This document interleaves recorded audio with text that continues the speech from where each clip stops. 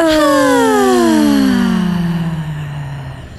I'm Isabeau. And I'm Morgan. And this is Womance. A podcast about romance novels, About remakes. about remixes, About adaptation. about Brooklyn, About gentrification. about teens, About sexy nudes. hot teen nudes. Yeah, that's a Child pornography. yeah, it's a big part of this podcast. This is also a podcast about Jane Austen But most of all, it's about that first thing. and Ourselves. And for this month, it is also mostly about Jane Austen. Your girl, Jane. Girl! This is our inaugural Jane-uary book. We're glad that you are joining us on Ooh. this Jane journey. J-Train. Choo-choo! I like J-Train. That's really good. All right, so this week we're talking about Pride, which was, what was it? The great big romance read for December. The great big romance read for December. So hopefully you, the listeners, it's January now. Pardon me. It's January now. So I bet quite a few of you have read this. Mm-hmm. What did you guys think of it? Let us know. Oh, on the back of this book, it's praise for American Street, not praise for this book. That's interesting. Who picks the great romance reads? The Ripped Bodice. This is the first time that anything's ever happened like this before. That's why it's inaugural. Oh, this is the first one. They coordinated across all the romance book clubs, all of the romance library branches, all of everybody. I think maybe this is an interesting place to start after we do our summary. So who wants to do the summary? I think you should. All right. So in this version of Pride and Prejudice, we have Zuri Luz as our Elizabeth. Her sister Jane is Janae. Kitty and Lydia are Kayla and Layla, and Mary is Marisol. All very on the nose. It's very clearly, you can map it. We have Darius Darcy, and rather than his best friend Bingley, we have his older brother Ainsley. Mr. Wickham will be played by Warren, and Grandma Darcy will be playing the role of Catherine de Bourgh. Yeah. And then we have a cast of neighborhood characters. We have Bingley's sister is now their friend from school, Carrie. Yeah, and Mr. Collins is the landlord's nephew, Colin. And her friend is Charlize. Yes, Charlize, who plays the role of Charlotte.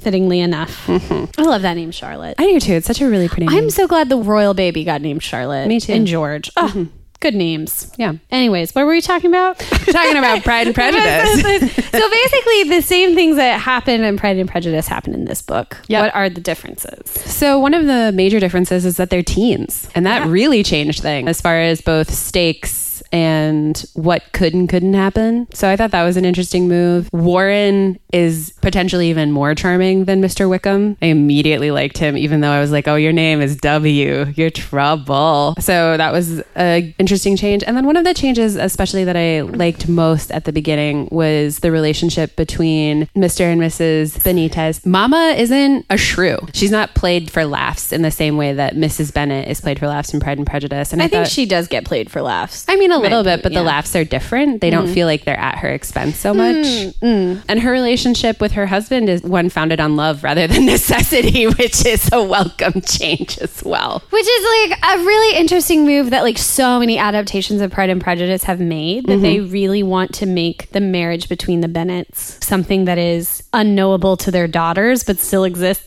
They're always very generous with that relationship in a way that I don't think the canonical work is. I also want to talk about how weird it is, or strange or different, that this adaptation actually makes our characters younger and in the future from the canonical work in our present moment. And critically, the story takes place in Bushwick, Brooklyn. Sure does. Yeah. I mean, do you want to dive into the adaptation part of it or the gentrification part of it? What does being modern do? What does being teens do? Well, I think teens is a good place to start because I liked the book. I finished it very quickly. And there's a part of me that was disappointed, but then I have to remind myself this isn't for me. This is a book for teens. And I should have known because I checked this book out from Harold Washington Library. Look at this. The call number is Teen Fic Zaboy.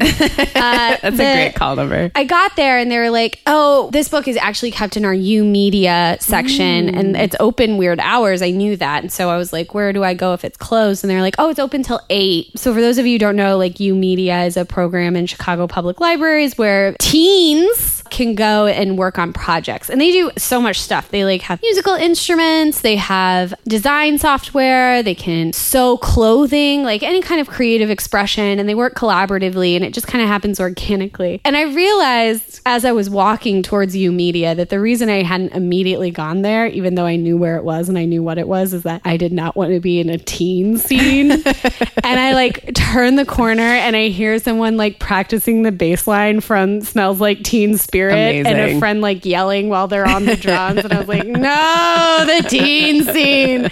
And I like walked in and it was absolute like teenage. I mean, it was very cool. I'm very happy for them. I was immediately deep inside myself shuffling towards the counter. And I was like, excuse me, I need this book. And they were like, I'll go get it for you. And I was like, thank you so much. I'm just going to wait here by the counter. And they're like, you can check it out here or you can check it out in the main lobby. And I was like, I think I'll take my book to the main lobby. But like, you know, that kind of thing of like, if I were 16 and I walked into U Media, I would be like, this is the best. Yeah, totally. All this stuff. No, it's like completely, it's pretty unregulated. Like, you know, there's not like organized fun, you know. It's like the hip librarian that just hangs out and is able to like help you do the stuff. Holy shit, the librarians were the coolest looking people I've ever seen. Oh and my like God. very chill. Like they acted like they didn't even notice the very loud noises happening all around them. So when I look back on this book, or I think critically about this book, this is a book written for a group of people who have way more energy, way less real like heartbreak.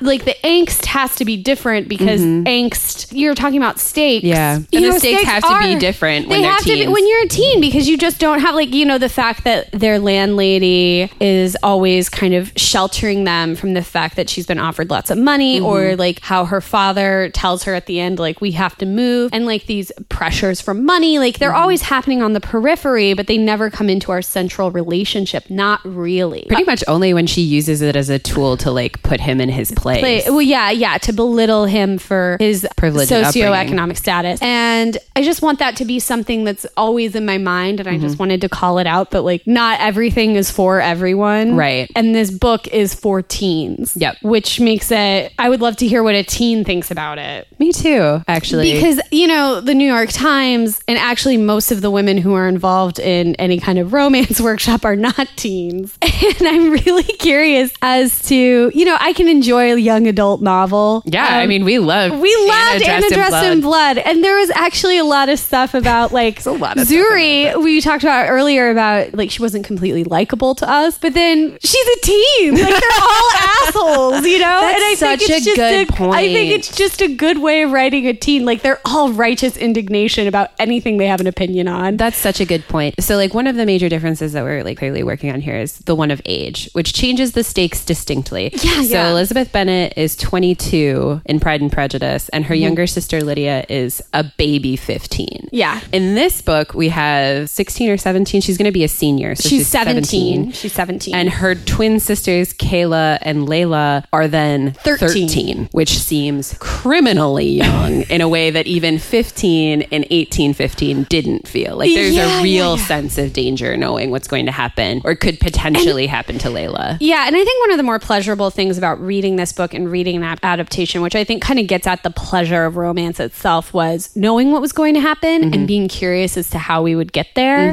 Like, how are we going to make the situation between Wickham and Warren and Layla? How are we going to map that? Yeah, and I think this book did a really good job. It was really smart, actually. Yeah, the movement of stakes in that particular instance between also then Darcy's younger sister, Georgia, rather than Georgiana. It's that Warren has shared these sexually explicit pictures of Georgia around the school. Sexy photos. Yeah. We're told sexy photos. Okay. And like that was enough to ruin her reputation at her private school, and now she has to go to boarding school. Which I actually, once we met their grandma. Yeah. And the fact that they're not really like New York types. They're were more DC metro area types. That kind of mid-Atlantic. Yeah, that kind of made me, I was like, yeah, I can see how that would happen. Yeah. If you could just pull your daughter out of a situation and send her to boarding school. You would. Yeah. Yeah. I was a little weirded out that like Warren's school authority didn't come down harder on that. him. Yeah. But like if they did, then there wouldn't be the rest of the story. So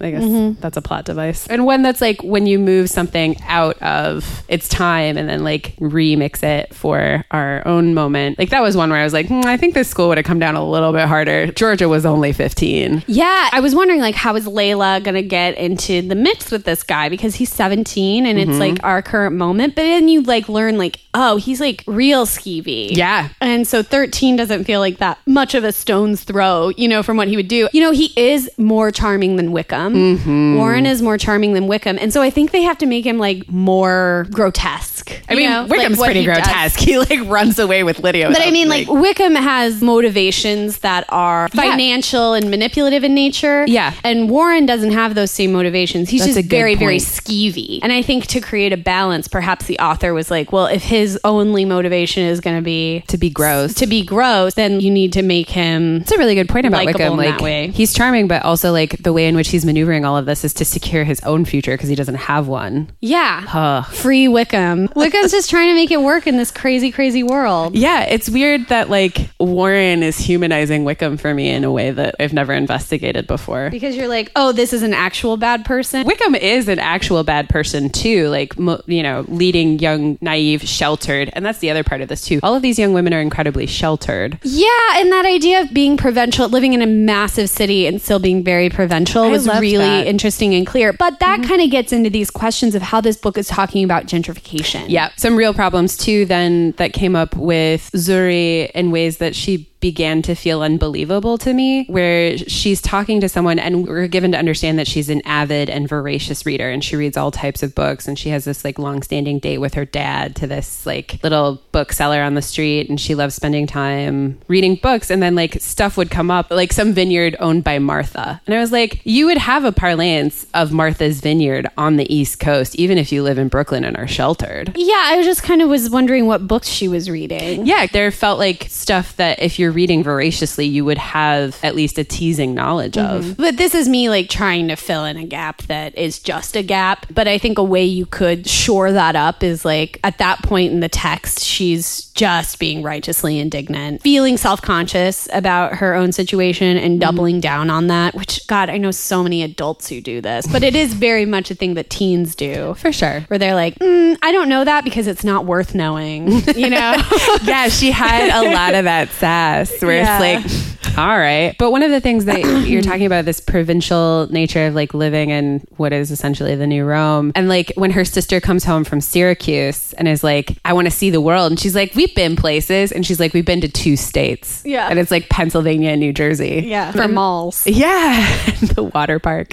And so like it was a big deal for her to travel to DC on her own. And like I thought that was a wonderful way of mapping Pride and Prejudice onto this book. We are really inside of our communities, and like if you don't have a reason to leave, then you don't. Yeah, if you don't have a reason to leave, then you don't. Growing up where I grew up, I was always very resentful of people from big cities, and I was like, how could they possibly be this like small-minded, you know? But I had to drive 6 hours to get to a mall. Yep. You know, if I wanted to see a slight change in elevation, I had to drive like 4 hours. You know what I mean? This guy, I was in a race and media class in my undergrad, and he was cool. He was a good pal or whatever. We were at the same discussion table, and we were talking about how privilege isn't just flat, you know, and how things change. And he was like, yeah, like I went to this really nice school in Kansas City, which shall remain nameless on this podcast. And he's like, but if I wanted to take an IB course, like my school is AP, if I wanted to take an IB course, I had to go 30 minutes to the next high school. Oh my God. And, you know, I grew up in a town where my high school offered one AP course. Yep. And if I wanted to take another AP course, I was out of luck. the next closest high school that would have been 45 minutes away and also a shit show, you know? Yeah. And it would just be like, I'm going here to take one other AP course. It was just very upsetting. And I remember in that moment, I got really upset and I was like, you're not proving the point that like privilege is movable. You're proving the point that it's rankable. Like this is my situation, objectively worse than your situation. And I remember getting so worked up. But that's like, I do think this book is doing a better job, not to give it too much credit, than me in college at understanding how privilege is movable. Yeah, this book is really, really invested in articulating all of the ways in which that's working. I found those spaces where like privilege was moving in like a wave fashion. Like there's this moment where Zuri says something to Darius about like what it is to like have this much money and have like this mansion and like how 5 families could fit there. And he's like, you know, it hasn't always been easy for me. Like this part of it, this money part has been easy, sure. But like this other part where like I grew up in, you know, an apartment in Manhattan with a doorman and I was cute when I was 3 to our white neighbors. But like as soon as I had some bass in my voice, that changed and they didn't know me anymore. And like that moved to discussion about how race and money and all of that is like a way of being seen or is a way of being legible to a community that you either are or aren't in. It was really good. I was thinking about when he goes to the party and immediately becomes a highly performative. Yeah, and how much she hates it. Yeah, and I think I was really surprised that the book wasn't willing to kind of name that in any particular. Did not want to, like, Zuri doesn't tell him he's being minstrelly.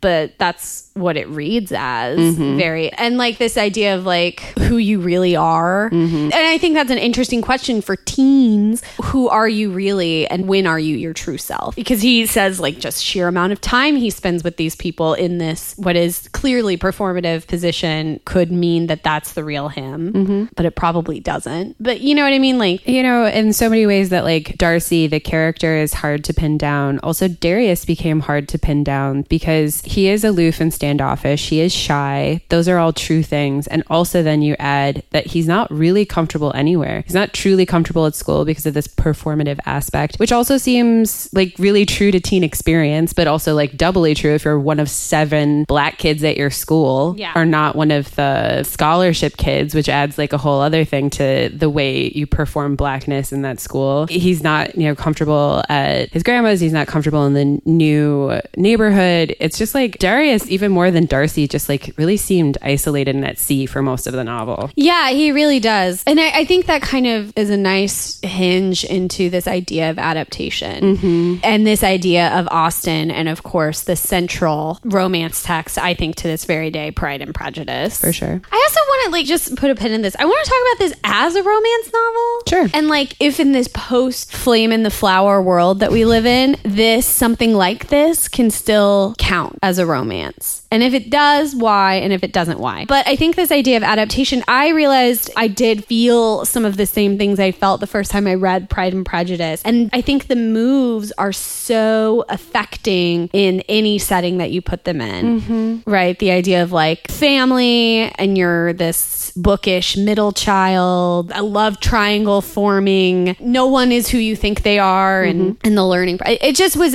really surprising to me how affecting the moves of Pride and Prejudice are in this very different context. The corners are tight, and like that revelatory moment that happens in this book when she goes to Howard is essentially supposed to be like when she sees Darcy anew at his place, and like he's softer with his sister. He's like more authentically himself. Yeah, when she goes on that trip with her like aunt and uncle or whatever. Yeah, exactly, to the Lake District. And that was such a tight turn in both of these books where it's like you felt it, like she gets up to do this spoken word thing and he just happens to be in the audience at Busboys and Poets. Yeah. And like that moment felt almost exactly like when she sees him at Pemberley. Yeah. You're so right. Like, but then kind of the revelation of the house in Bushwick. So like initially I was like, well, this is him in Pemberley, but then I'm like, he's really unhappy. And then we also kind of condense the attack by the grandma into that. It's folded in an interesting way, but then we still get the like revelation of how much he loves his fancy house. Like ultimately I know that people are like, oh, but but it's just Darcy being very into his very fancy house. Yeah, it's like what it is. True.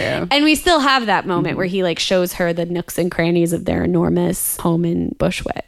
Yeah, but like the way in which he's only comfortable in that house, it's like he's really only comfortable in like the basement alcove that's like been built for him in Ainsley. Yeah. But like there again, like that's the difference. And the roof. Yeah, and the roof, which is so beautiful. I want a rooftop garden. But like there again, like this move to teens means that like Darcy is not the master and commander of that home. Whereas like Darcy... He is the master and commander of his basement. He sure is, man. Which is such a teen thing. I love the basement alcove for Oh my boys. God. Should I ever have a child, I am not going to have a finished basement because no good happens in finished basements with teens. It's so true, especially if it has its own access door. Like, And they're so gross down there. yeah, they are. I was at a wedding for my boyfriend's high school friends, and they were talking about the basement that they inhabited. It was a very good toast, but the guy spent a little while describing his family basement where these two youngsters who got wed met. And he was talking about how there was like a bookshelf that the cat always peed on, and so they had just stopped cleaning it, and like oodles of gaming console. It was just like one of those like unifying things. I always think about how different my upbringing was to the person I'm with, but there is something about a really gross basement and teens. Of course, Darius's basement is very nice. Yeah, it's, you know, plush and gorgeous, and both boys have their own bedroom, plus a communal space, plus a refrigerator. But I guess it stands to reason. It is a truth universally acknowledged. Boys with basements. That a boy with a basement is in need of a gross couch. That's true. Usually whenever we get like adaptations that are thrusting the story into our current moment, there's this idea that you have to raise the age of the characters because they tend to be children. They do when they're making life-altering decisions. Yeah, and that makes people feel icky. Yeah. But this book actually downgrades their ages quite a bit. Yeah, makes them significantly younger. Now, part of that is, of course, our author. Like, this is the palette that she paints with. Yep. Our YA. But it's a really interesting move. It is an interesting move. And I think like for some of the stuff that we're talking about, it's really effective. And sometimes it like wasn't as effective. And one of those scenes for me was like, as you talked about earlier, was this enfolding of like the grandma Catherine de Bourgh scene of conflict. And there are two incredible conflicts between Elizabeth and Catherine de Bourgh. Both are great. And in this one, they're condensed into one, and it makes a difference that it's grandma rather than distant aunt. It makes a difference that Zuri doesn't have any place to escape to. Yeah. And like in Pride and Prejudice, Elizabeth, first, she can go back to the Collinses. And in second, she's in her own home. And so the fact that like Zuri's only escape route is then Darcy's car, which she's already kind of vaguely uncomfortable with, shaded that conflict in a way that I wasn't like, I don't know. It certainly didn't take any of her agency away. That's not what I'm like manifesting around. But like, she was really rude. And like, so was grandma. But I needed a more stinging set down than like weird harangue over lobster. But what's a teen going to say? I know. What's a teenage girl going to say to a stately older woman? Her presence is enough of a stinging blow to that woman. And I think like there is that really great moment that kind of reveals, I think more correctly than the who's Martha and what's her vineyard, which is whenever she gets to the house and realizes she's unwelcome, she asks where she can get on the fastest bus to the station. It's like, you're in the suburbs. There's no public transit here. I thought that was a really affecting example because that's the kind of thing that like you wouldn't know unless you were there, because a lack of public transit isn't something that is apparent in books about the suburbs or set in the suburbs. And also things that are set in the suburbs are always kind of trying to not look like they're set in the suburbs, or they're doing that like very like ticky-tacky Stepford shit. Catherine de Bourgh is such a towering figure, and like that's one of the moments where it's like, I think this book is incredible at setting a scene. And I think sometimes the scenes are so good. She has this whole thing about where she's walking around a different part of Brooklyn with Darius, and she realizes that it's not just Bushwick that's home, but like when you're with someone you love, that all places are home, and like the sun is shining even though it's not. All of that was so beautiful, but sometimes the dialogue itself isn't quite as effective, and like that's so too bad. Well, we kind of had that discussion of like the dialogue wasn't effective for us. Sometimes it felt trite, it certainly felt forced, but then I was like, well, maybe that's just how I'm interpreting it, because if I'm reading it my own voice, it would sound sound ridiculous. Let's actually do an example. All right. Would you like to pick a passage you would like me to read, a piece of dialogue? Ooh. Be gentle. Okay. I don't want any sound bites getting out and ruining my career. I'll never get into Georgetown. How about this? Starting with, like, give him a look. Don't pat yourself on the back just yet, Warren. Flowers are cool, but we're still just chillin'. You know, I create characters, but it still sounds like, now let's get off this block and chill somewhere else. How about we stay right here, I say while looking down the block for any sign of Mama. Aren't you going to get in trouble, he asks. I'll get in trouble if we keep going out and you never meet my parents. Like, I can't tell if it's just, it feels silly and forced because my voice, it sounds like a train wreck, or because it's actually kind of trite and forced and like an attempt at recreating a language that is so not on the page, you know? Mm-hmm. Like, it's not so different from whenever we have a Scottish layered and they do those crazy phonetic spellings, putting the apostrophes, dropping like the last letters and everything. And having 11 R's. And having 11 R's, you know, and like kind of doing this to like create a false sense of authenticity. Whereas I think if you know enough about the characters, you can of course put slang in there, but doing stuff like putting the apostrophes and like chill and italics and all that shit, it's a little too extra. And I think like in other hands where we've had like a more authentic portrayal of like a language that is mostly spoken, like Alyssa Cole, when she has the friends speaking to each other, even in their text messages, it feels a little trite. And like the way that text and phones in this was used was so sparingly, and it was like essentially just Darcy's letter, that I was like, why even have this at all then? If you're going to write about a moment, they should be on their phones more. Yeah. But also then if you're only using it at this point of climactic crisis. You know, I guess that's a really good point. Like when I was reading Alyssa Cole, I never noticed it. Mm-hmm. Whereas like here, it's hard not to. Yeah, it does. It comes out more. So maybe it's not just me and my deep Midwestern middle class white lady. No, and I think like that's one of the things that's so weird about like the effectiveness of this book, because like it is actually just kind of a pleasure to read. Like I got through it very quickly as well. Ibi Zoboi is incredible at laying out a scene, especially like romanticizing and non-romanticizing Bushwick in a way that's like, here are all the beautiful cracks, fissures, and nooks that make it special, and like how it is to fear change in that way. Romanticize and non-romanticize it. And then like you have characters speak to each other. I'm like, I just want you guys to continue to think about each other a little bit more. Like, I like those parts. That's like, really good. I love that. Yeah. I was like, I wish this was all like maybe a smidge more internal. Yeah. I think that would have changed the book enormously for the better. That's so astute. Yeah. I want them to think about each other more instead of talking to each other. Although once again, I would say, no, teens are constantly thinking about each other. It's like ad nauseum. It's exhausting. It's so hard to be a teen. It's hard to be a teen, whether you're in Bushwick or Kansas. Yeah. It is hard to be a teen. It is hard to be a teen. It's actually not, but it feels hard. Well, it's because like your hormones and everything else. But like there's a scene where they're in their car and they're coming back and like he interlaces their fingers, and it goes on for a paragraph about the feeling of the touch of having someone interlace their fingers with yours. And it's like so fucking spot on about how tingly and good it feels to be the teen tingles are very... Does it ever make you feel weird? No, not at all. It just puts me right back at being 17. I feel a little bit weird about it. I guess I felt weird about liking Warren. Upon reflection, I feel weird about it. Okay. But like the experience of reading it, like I didn't feel like, you know, my own age being like, hot teens. I was like, oh, I remember what it was like when I wanted to hold somebody's hand. I feel weird now because on Riverdale, they're all very sexy, but they're all, you know, adults playing younger, but now I'm older than the adults who are too old to play teens, you know? That's a weird milestone. It is a milestone. It's also like a milestone when you're watching Disney movies and like the first time that you identify with like the dad or the mom rather than the princess. Like, God damn it. Just get realistic, young lady. The people do want to murder you, Ariel. You need to stay home. You just need to like finish your fucking choral concert. Xenon Girl of the 21st century. What qualifies you at all to take on the forces you're taking on? Or I've heard watching Rugrats, that's like a thing. I'm sure. Watching Rugrats as an adult, you're like, holy shit, having a baby.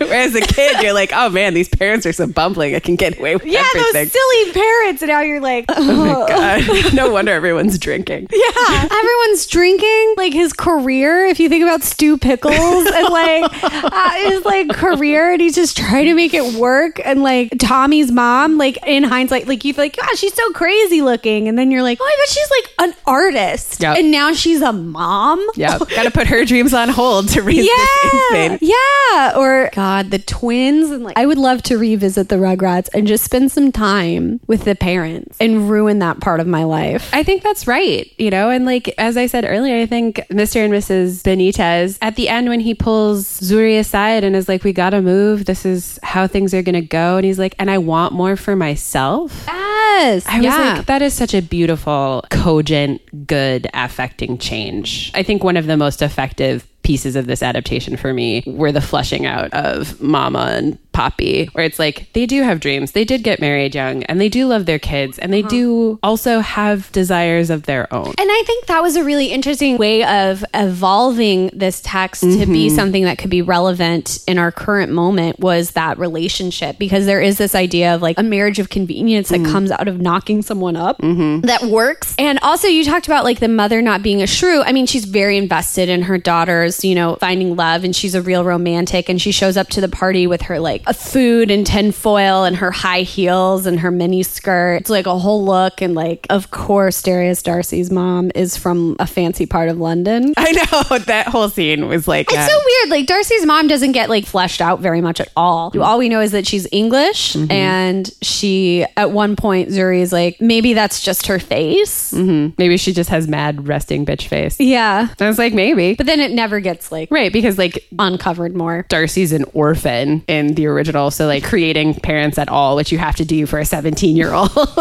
Well, for this particular line to work, he had to have parents who were wealthy and well-to-do. Although it would have been interesting if he didn't have parents and was being raised by Catherine de Bourgh grandma. Remotely? Well, she wouldn't have been remote, you're right. Because Catherine de Bourgh looms so large in the world of Pride and Prejudice because she appears to have so much power and so much control. And I think maybe by making it really difficult for Zuri to leave that house is a way of like bringing that back, because ultimately she's like a grandma, and like it's very easy to blow off your grandparents. That's a good point. Her isolation and her trappedness there is kind of like bringing up the stakes or reconfiguring them in a way that's interesting. The thing that I enjoyed the most about this book, and fittingly enough, is thinking about how it adapts Jane Austen's story into something. My favorite part about reading this was a kind of craft question of like those tight corners, and how are we changing, and how are we making this work for this specific space. I think this is a really interesting choice for the first great romance read. Rip Bodice said everybody gets into a Jane Austen thing, which is true. Super true. But is Jane Austen still legible as a romance novel in our current moment? If Pride and Prejudice came out, you know, today, would we still understand that as a romance novel? I think that's one of the interesting questions, and like why this is a choice. There's something to be said that like some readers of romance are deeply uncomfortable with explicit sexuality. So then having a sweet, or God forbid, chaste romance is like an entire thing inside a subgenre. So then for the inaugural read to like sort of flush out or turn the lights on and how many romance readers there are, which is a ton, is to start with something that isn't explicit. Something that people are going to be okay with saying, hey, I read this. Yeah. Which is a YA romance is a good way to do something that's sweet and chaste without being sweet and chaste, which almost comes across as a weird fetish. It does. It does. It super duper does. I agree. So I think like this is like an entree move. I can see that line of thinking, and it feels like a perfectly like wise choice. Yeah. I still like even hesitate to think about this as like a YA romance novel. And I would like to read something that like people like generally agree is a YA romance novel, because Anna Dressed in Blood, while people described it as such, they did, doesn't seem to come across that way. And honestly, like Pride, I get it. Like it's Pride and Prejudice, which is like our romance novel, the romance novel. But I guess I'm asking this question of like, what makes something a romance novel in 2018? Because we live in a fanfic moment, and we live in a post Kathleen Woody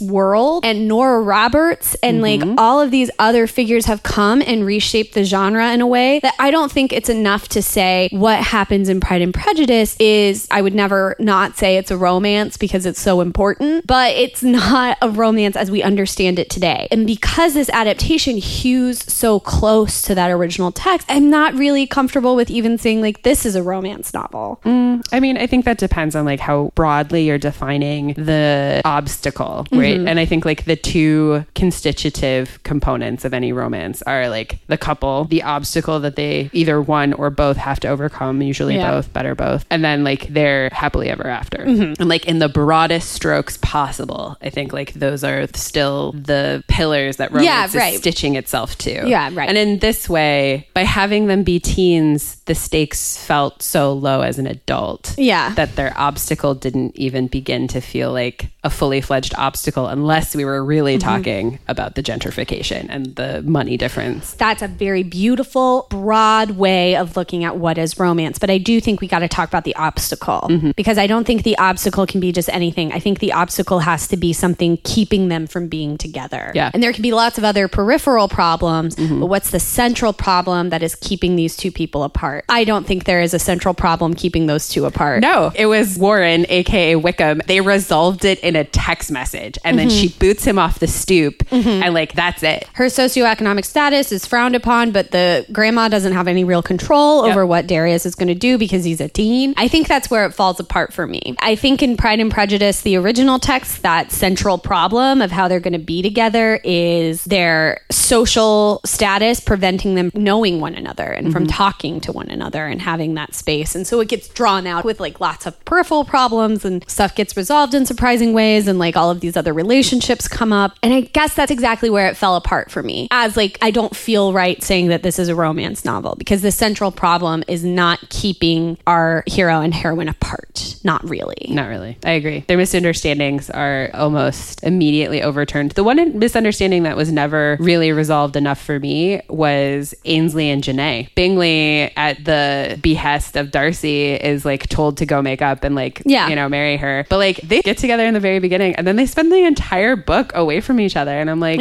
that's too bad. And there's also this thing of like reading someone else's interpretation of Pride and Prejudice because the problem of Bingley and Jane looms so large in it for me. But in this book, it feels like just kind of a way to get Darius and Zuri together. That's how it works. But it's part of the central problem in Pride and Prejudice. At least to me, it was. For sure. But it's not like part of... And so it kind of feels like maybe that wasn't how our author interpreted Pride and Prejudice because she is following the pattern so cleanly and so closely that whenever there are those slippages, it's kind of fun because it kind of indicates it's a book club in and of itself. You're seeing how someone else read this very tired, well-trod story. Indeed. I did say that Pride and Prejudice is the most tired, but coming to something like this has reminded me the text is in fact rich. It is. So much happens in that fucking book. God, all the turns are so good. And like one of the things that was like, as you say, reviving about this for Pride and Prejudice itself, it made me remember all of the ways in which I think about and relate to that text. And like the fact that it is tired, but like I'm gonna fucking pay money every time it fucking comes every out. Time. You know? I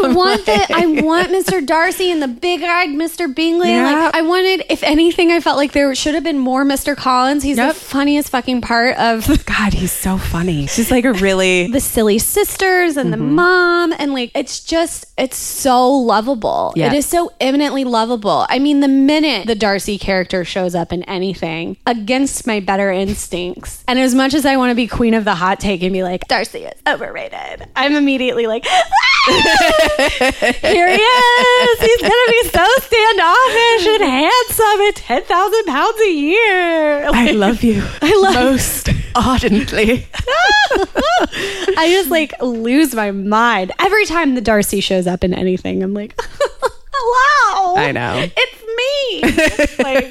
And I think like that's one of the things, like for sure Pride and Prejudice is tired, but like timeless, and its staying power remains as strong today as it was in 1815. But this is a really interesting thing that has just come up with you talking about how you didn't really like the Elizabeth in this book. You didn't really like Zuri Luz, but the Darcy Yep, the Darcy. And that kind of brings something up about romance in general for me, which is who really is our central character in these books? Is it ever the heroine? Because if we can flip-flop the heroine as much as people do Elizabeth, but I think the Darcy is the most consistent figure in these Pride and Prejudice adaptations. Yes. Like this unreadable, standoffish, moody, well-to-do. Elizabeth is always going to be like a little bit more of a messy bitch. Even potentially like a Mary Sue. Yeah. But yeah, we can always change the Elizabeth, but our Darcy has to be the same. And I think that in one sense, like there's been a universality to an aloof, handsome, well-to-do stranger. Yeah, and he's like the manic pixie dream girl yes! of men. He's just a projector screen. Oh my God. Yes. And then like, so it doesn't really, and so like, yes, Elizabeth has to be all of these other complicated things. And sometimes we like her and sometimes we don't because of how we show up to Elizabeth. Yeah. But we always show up to Darcy the same way because he is like, a projector screen. Yeah, we're like, hello, you look exactly like I want you to look. You're having the secret thoughts that I want you to secretly have. And I tingle when I touch you ever so lightly. Oh my God, dude. Oh my God. The Darcy is the manic pixie dream girl. Fucking real. TM. Well, we are going to publish an academic paper on this, and so you need to just stop if you're thinking about stealing that idea. No, we're definitely going to write a thesis. The Darcy and the manic pixie dream girl. Projector screens of desirability. You know what? We're going to Google it, and someone else has already written. I don't think so, man. I'm going to Google it right now. I was listening to this podcast, and the guy was like, get ready for my hot take. I think that the fact that they had that crazy cold summer when Mary Shelley wrote Frankenstein, I think the fact that this volcanic eruption happened changed the course of art forever. And he was like genuinely saying that, like he was the first person to come up with that idea. And I was like, homeboy, you don't get to act like a smarty pants. That's embarrassing. And that's actually my greatest fear, is that I'm going to come up with something and be like, brace yourself. I don't know. I think Darcy's manic pixie dream girl is pretty earth-shattering, frankly. I'm sure it was earth-shattering when it originally came out, if it's already come out. If not, it might be earth-shattering right now. But that's my greatest fear, is that I'm going to think I have a really great original idea, and then it'll be like dropping a stack of research that has already been there, done that. Funny story that happened in Romancelandia. What happened? I mean, it was the call out of Nora Roberts for the title. Well, that's not really the same thing. I mean, I thought this was how this worked and then it didn't. Yeah, I think that's a general fear I have, but no, I have a very specific fear that I'm going to write something like a paper or a book and be like, buckle up, ding dongs. And then it's going to be like, everyone has already So it's like, you don't want to be... I don't want to be that guy saying, hot take, volcano changed the course of art in the Western world. Or that like, you want to be Armageddon, not Deep Impact, because Deep Impact came out 2 months later. Yeah, but in a very specific way, which is the way of like making a statement about art and culture. Also, that's one of the things, like when you produce media, which is why we peer review papers, to stop that kind of thing. Exactly. And it's like, and it's not only just to like save everybody from embarrassment. I would be so embarrassed if I even got to the peer review process and they were like, this is definitely already exists. Or maybe just like, have you read this article? Because like sometimes people come in with, you know, there's a lot out there to read. Yeah, there's so much out there to read. But I do want you to know that if you've ever submitted a paper for peer review and someone has gotten back to you and been like, oh, have you read this one very specific article? And then it was basically your argument. That was them letting you down easy. Yeah. And you just lived my truest nightmare. It's interesting that being the let down easy rather than publishing and then having everybody come at you with that article. Well, I think that's like the best case scenario, but it's still a bad case scenario for me. It's still a source of anxiety and shame for something that hasn't even happened to me. Well, we will Google Mr. Darcy's Manic Pixie Dream Girl and edit as needed. Yeah. Oh shit, that'd suck. Sexiest bit. I think like the sexiest aspect for me was that it was summer in the city and everything gets real sultry. And I think that was a really good move to kind of make a book sexy, because I think Pride and Prejudice, a lot of it happens in the wintertime and like this gray kind of foggy. It's always raining. You know, it's in England. I think the sexiest part was the setting for me. Summertime. Summer in the city. He pauses as if making sure it's okay, and that's when I finish what he started. I fall into his kiss, making sure that I'm still in the lead, that I'm still in control, and he slips his hand around my waist and pulls me in. I pull him even closer. We feel like one body. And in that moment, I can't believe that this is happening. This kiss, this hold, never crossed my mind as something that would be real. I hated him. I hated everything about him. But this isn't hate. Yeah, it's when they stopped to get fried chicken on the way back to New York and they kiss for the first time was Isabeau's sexiest part. Also the hand holding hand-holding in this. Can't tell you how much the hand-holding, like, just tingles. Weirdest bit. I mean, we talked about the language. I think that was probably mine. I found that alienating. Or just like, I don't know, Warren in general, or like how Layla got out. Yeah, that was weird. And then Carrie's turn, I think. Yeah, I thought that was nice. It was nice, but there was like nothing. An empathetic character there at the end. Yeah, but there was nothing to like seed that ground for me. Exactly. So it like came as quite a surprise. I was like, oh, Carrie doesn't suck? That's nice. Universal kind of like women looking out for women moment. There was a nice moment when Darius confronts Zuri, is like, why are you using Carrie as like your way to gauge who you are as a person? But then he goes on to be like, you're so different from other girls. You're too special to compare yourself to Carrie. I got really excited because I was like, it's happening. And then it didn't happen. When will it happen? When will it happen? When will it happen? Here's how, okay, I'm going to provide solutions, not just offer criticism. Here's how it should have gone down. He should have been like, why are you using Carrie to gauge yourself? You're two very different women. And both of them are fine. Both are valid. You're so valid and she's so valid. Can't you just be valid? Can't you just be for yourself and not be against Carrie? Yeah. And that would be the end of the conversation. That would have been great. And she's like, oh, that gives me a lot to think about. Thank you, That gives me a lot to Darius. think about. And that also frees me from feeling like I have to compete with Carrie for your affections, because it's not really about competing. It's about people choosing.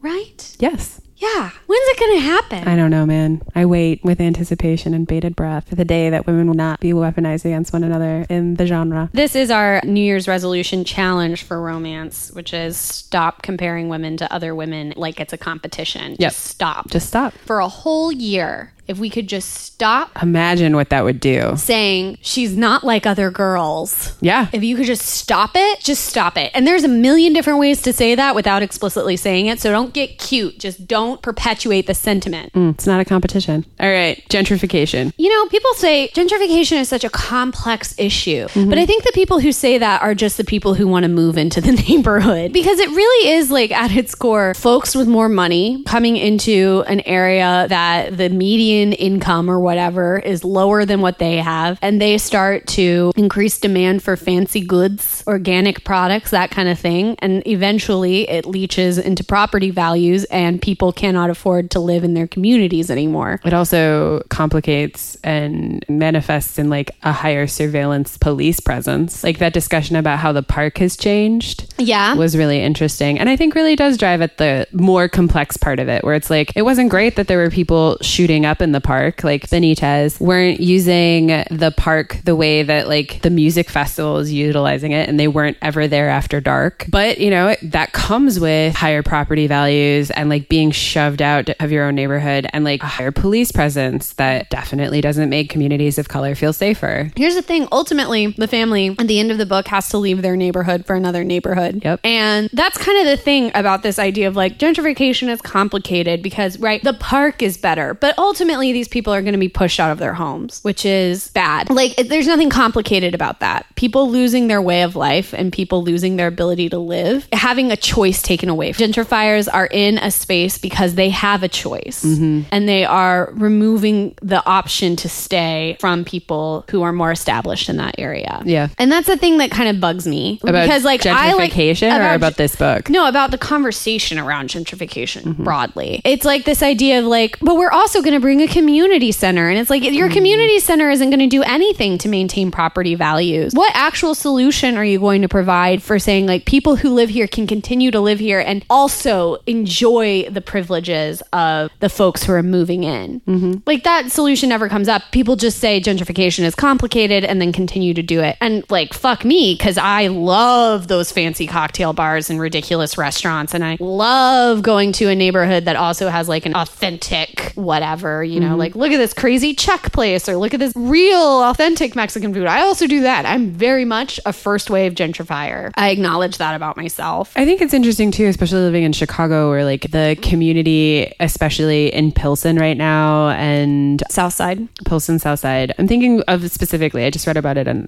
Chicago Black Beat, about community leaders coming coming forward with solutions about how to maintain property values, especially like around the 606 and like what that means. The 606 is gone. The 606 is outrageous. Wicker Park is a finished project. The people who are fighting gentrification in Wicker Park right now are the gentrifiers, and they're just trying to make it look like they're not. Like, Wicker Park is done for, man. Yeah, I mean, it was done for 5 years ago, but like 10 years ago. It's just they keep bringing it up like they're going to do something. Like, who are you going to bring back? Those people are gone. The people who suffered under gentrification have left. Like a quick tutorial in Chicago West Side neighborhoods. So Wicker Park and Noble Square lead into Logan Square, which is like also going through gentrification. It's like not totally finished. It's still like a lot of young artists as opposed to older people.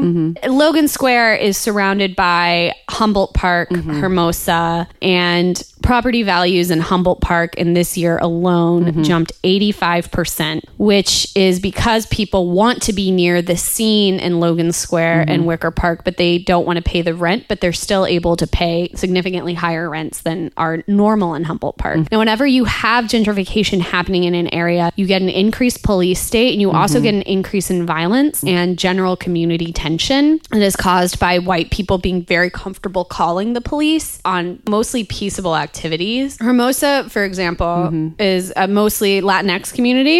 In fact, their neighborhood board meetings are pretty much conducted entirely in Spanish. And I know this because a white person I know tried to get involved in their neighborhood committee and went to the meeting and was like, whoa, you know what I mean? Like, and then was immediately like, oh, I just wish I could participate. And like, that's very well and good, but your longingness to participate is actually going to threaten a way of life. And Hermosa is a nice area.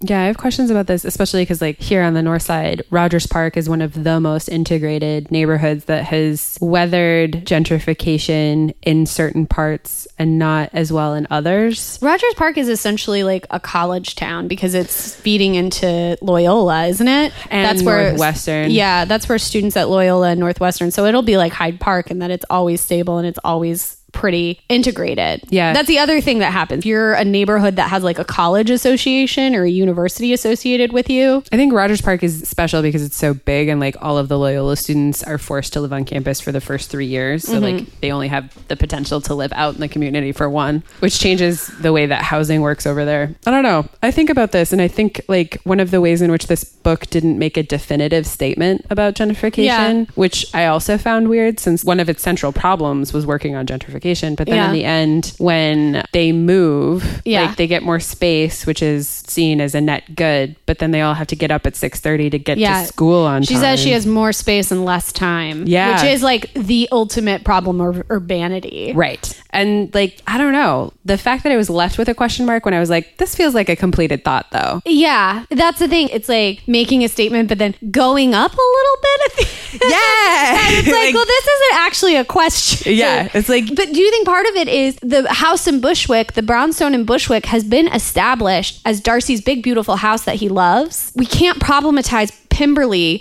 without problematizing the Darcy. But I feel like the Pemberley was problematized from the beginning, and then like only came to be like brick by brick, chapter through chapter, like recommissioned in Zurile's eyes, and like that reclamation of Pemberley, which was from the beginning like this real sore spot. But the way it gets reconstituted as a positive or like a net good or whatever in her mind has to do with things that have absolutely no impact on her community. Like it has a beautiful garden. Like it has pleasures that she can enjoy with the Darcy. I think maybe there's something there of like, we can't say Pemberley is bad without saying the Darcy is bad. Because I do think Pemberley and Darcy are they're inextricably linked. Linked. Yeah, like, they are each critical. other. Yeah, like because they combined, they represent financial security and a safety net. Yeah, exactly. And that's what that's part of the allure. That's part of it. And also like we understand Darcy as a good man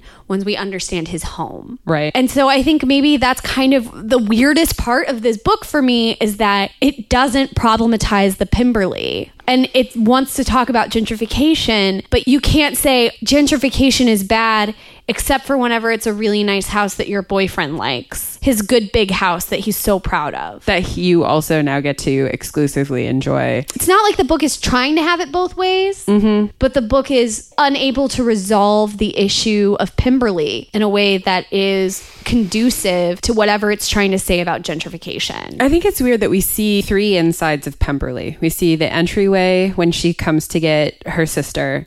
We see the house party, and we see the cocktail party. And then we see the basement. And the rooftop This garden. might be the problem. It's like, it's not supposed to be Pemberley until the end. It's supposed to be Netherfield Park. Yeah. And so like the fact that it is Netherfield Park in the first 2 instances and then changes its like internal sole location to Pemberley is a huge move. Because Netherfield Park, Darcy isn't comfortable there. Right. He's not comfortable in the entryway. He's not comfortable in like the big den with the theater. And he's uncomfortable with her seeing him there because he's not comfortable in those spaces inside of his house. So then it's like weird that this house occupies 2 huge properties from Pride and Prejudice. Because his brother, Bingley Ainsley, is comfortable in all of the spheres of the house. Yeah. I don't know. This is a problem. I think the problem of Pemberley is like getting at what's wrong with the conversation about gentrification in this book, or what slips. The slippage in the conversation is, I think, the fact that this home is supposed to occupy 2 properties in Pride and Prejudice. And because Pride and Prejudice is so fraught and carries so much meaning, and the movements in the books carry so much meaning for fans of the genre, fans of the book, fans of the movie, right? It's too tricky. It is. And like tricky biscuits. Because you can't. Making one property both properties. Because Netherfield Park itself is a question about like all of that goes into it. Like the family that owns the estate, Netherfield Park, can't live there anymore because their estate has fallen away and they don't have the money to upkeep it. So then Bingley, whose father made his money in trade, has let the park at last. Yeah. Which is essentially like the old brownstone was stood empty for many years. Yeah. Shit. You're right, because it does definitely become Pemberley by the end. It becomes Pemberley by the end. That's a slippage. That's a slippage that I think kind of creates the at the end of the statement about gentrification. Yeah. Great point. That's the weirdest part. Okay. What's the weirdest part for you? Oh, I thought we covered this. I feel like it's just a shared experience. Yeah. Oh my God. It's First January in the can. Boom. Taking care of business. We want to hear what you think about Pride and what you think about Pride and Prejudice. And is the Darcy a projector screen? Is Elizabeth a Mary Sue? Is Elizabeth a Mary Sue? Can Pemberley be Netherfield Park? Can they be the same? No. Definitive no. No. Take stock of what you've done in the last week and where you've spent money and ask, am I part of gentrification? And the answer is probably yes. Yeah. All right. On that note, loosen your stays, but never your principles. Mwah.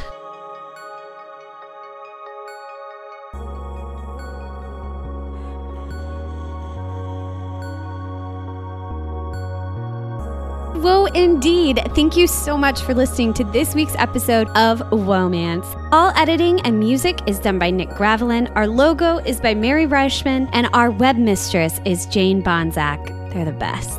Feeling woeful about having to wait a whole week for more Womance? Well, cheer up, Buttercup. You can creep or connect with us on Instagram, Twitter, or our website. Our webpage is womancepod.com. If you prefer to be more verbose and or direct, why not send us an email? We're womancemail@gmail.com, and we can't wait to hear from you. In the meantime, please don't forget to subscribe, rate, and review us on your favorite podcast listening app. Until next week.